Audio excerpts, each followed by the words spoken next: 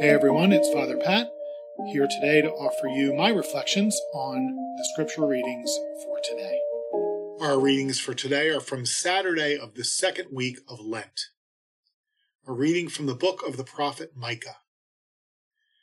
Shepherd your people with your staff, the flock of your inheritance, that dwells apart in a woodland, in the midst of Carmel. Let them feed in Bashan and Gilead, as in the days of old, as in the days when you came from the land of Egypt. Show us wonderful signs. Who is there like you, the God who removes guilt and pardons sin for the remnant of his inheritance, who does not persist in anger forever, but delights rather in clemency, and will again have compassion on us, treading underfoot our guilt? You will cast into the depths of the sea all our sins. You will show faithfulness to Jacob and grace to Abraham, as you have sworn to our fathers from days of old. The word of the Lord. Thanks be to God. Our response: the Lord is kind and merciful. The Lord is kind and merciful. Bless the Lord, O my soul, and all my being, bless his holy name. Bless the Lord, O my soul, and forget not all his benefits. The Lord is kind and merciful. He pardons all your iniquities. He heals all your ills. He redeems your life from destruction. He crowns you with kindness and compassion. The Lord is kind and merciful. He will not always chide, nor does he keep his wrath forever. Not according to our sins does he deal with us, nor does he requite us according to our crimes. The Lord is kind and merciful. For as the heavens are high above the earth, so surpassing is his kindness toward those who fear him.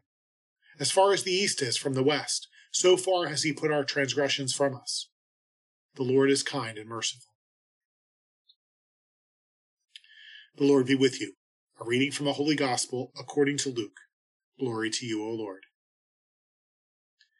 Tax collectors and sinners were all drawing near to listen to Jesus, but the Pharisees and scribes began to complain, saying, "This man welcomes sinners and eats with them." So to them Jesus addressed this parable. A man had 2 sons, and the younger son said to his father, "Father, give me the share of your estate that should come to me." So the father divided the property between them. After a few days, the younger son collected all his belongings and set off to a distant country, where he squandered his inheritance on a life of dissipation. When he had freely spent everything, a severe famine struck that country, and he found himself in dire need. So he hired himself out to one of the local citizens, who sent him to his farm to tend the swine. And he longed to eat his fill of the pods on which the swine fed, but nobody gave him any. Coming to his senses, he thought, "How many of my father's hired workers have more than enough to eat, but here am I, dying from hunger? I shall get up and go to my father, and I shall say to him, 'Father, I have sinned against heaven and against you. I no longer deserve to be called your son. Treat me as you would one of your hired workers.' So he got up and went back to his father.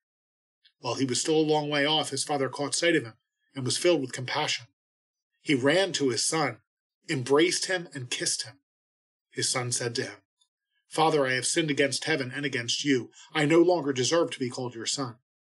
But his father ordered his servants, 'Quickly, bring the finest robe and put it on him. Put a ring on his finger and sandals on his feet. Take the fattened calf and slaughter it. Then let us celebrate with a feast, because this son of mine was dead and has come to life again. He was lost and has been found.' Then the celebration began.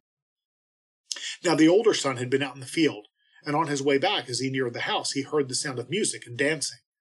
He called one of the servants and asked what this might mean.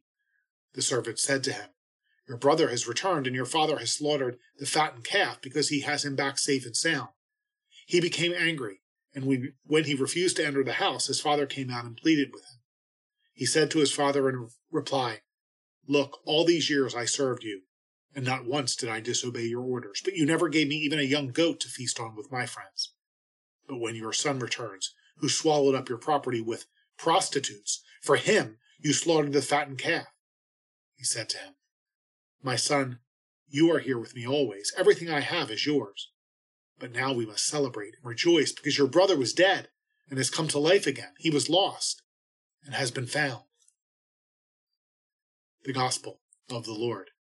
Praise to you, Lord Jesus Christ. Having no place to go but up is not a bad position to be in. Contrast the 2 sons in today's Gospel parable. The older son, who has it all, his father literally says to him, everything I have is yours, is miserable. The presumptive heir is paranoid, resentful, and angry.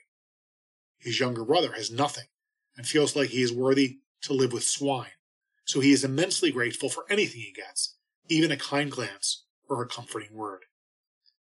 When I was appointed pastor of the largest Catholic church in the United States, it was hard to feel good about it. Those who had built such a wonderful parish had done amazing work, and I felt a little like one of those steel workers in the iconic photograph titled Lunch Atop a Skyscraper, perilously perched on a steel beam 850 feet above Manhattan during the construction of the RCA building.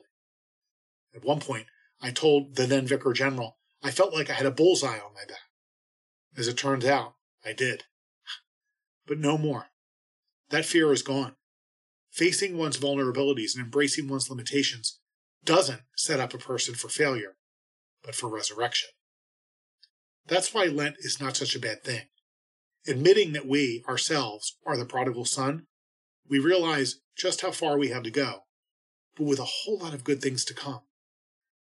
Thanks to a loving Father who is so eager to forgive and to give.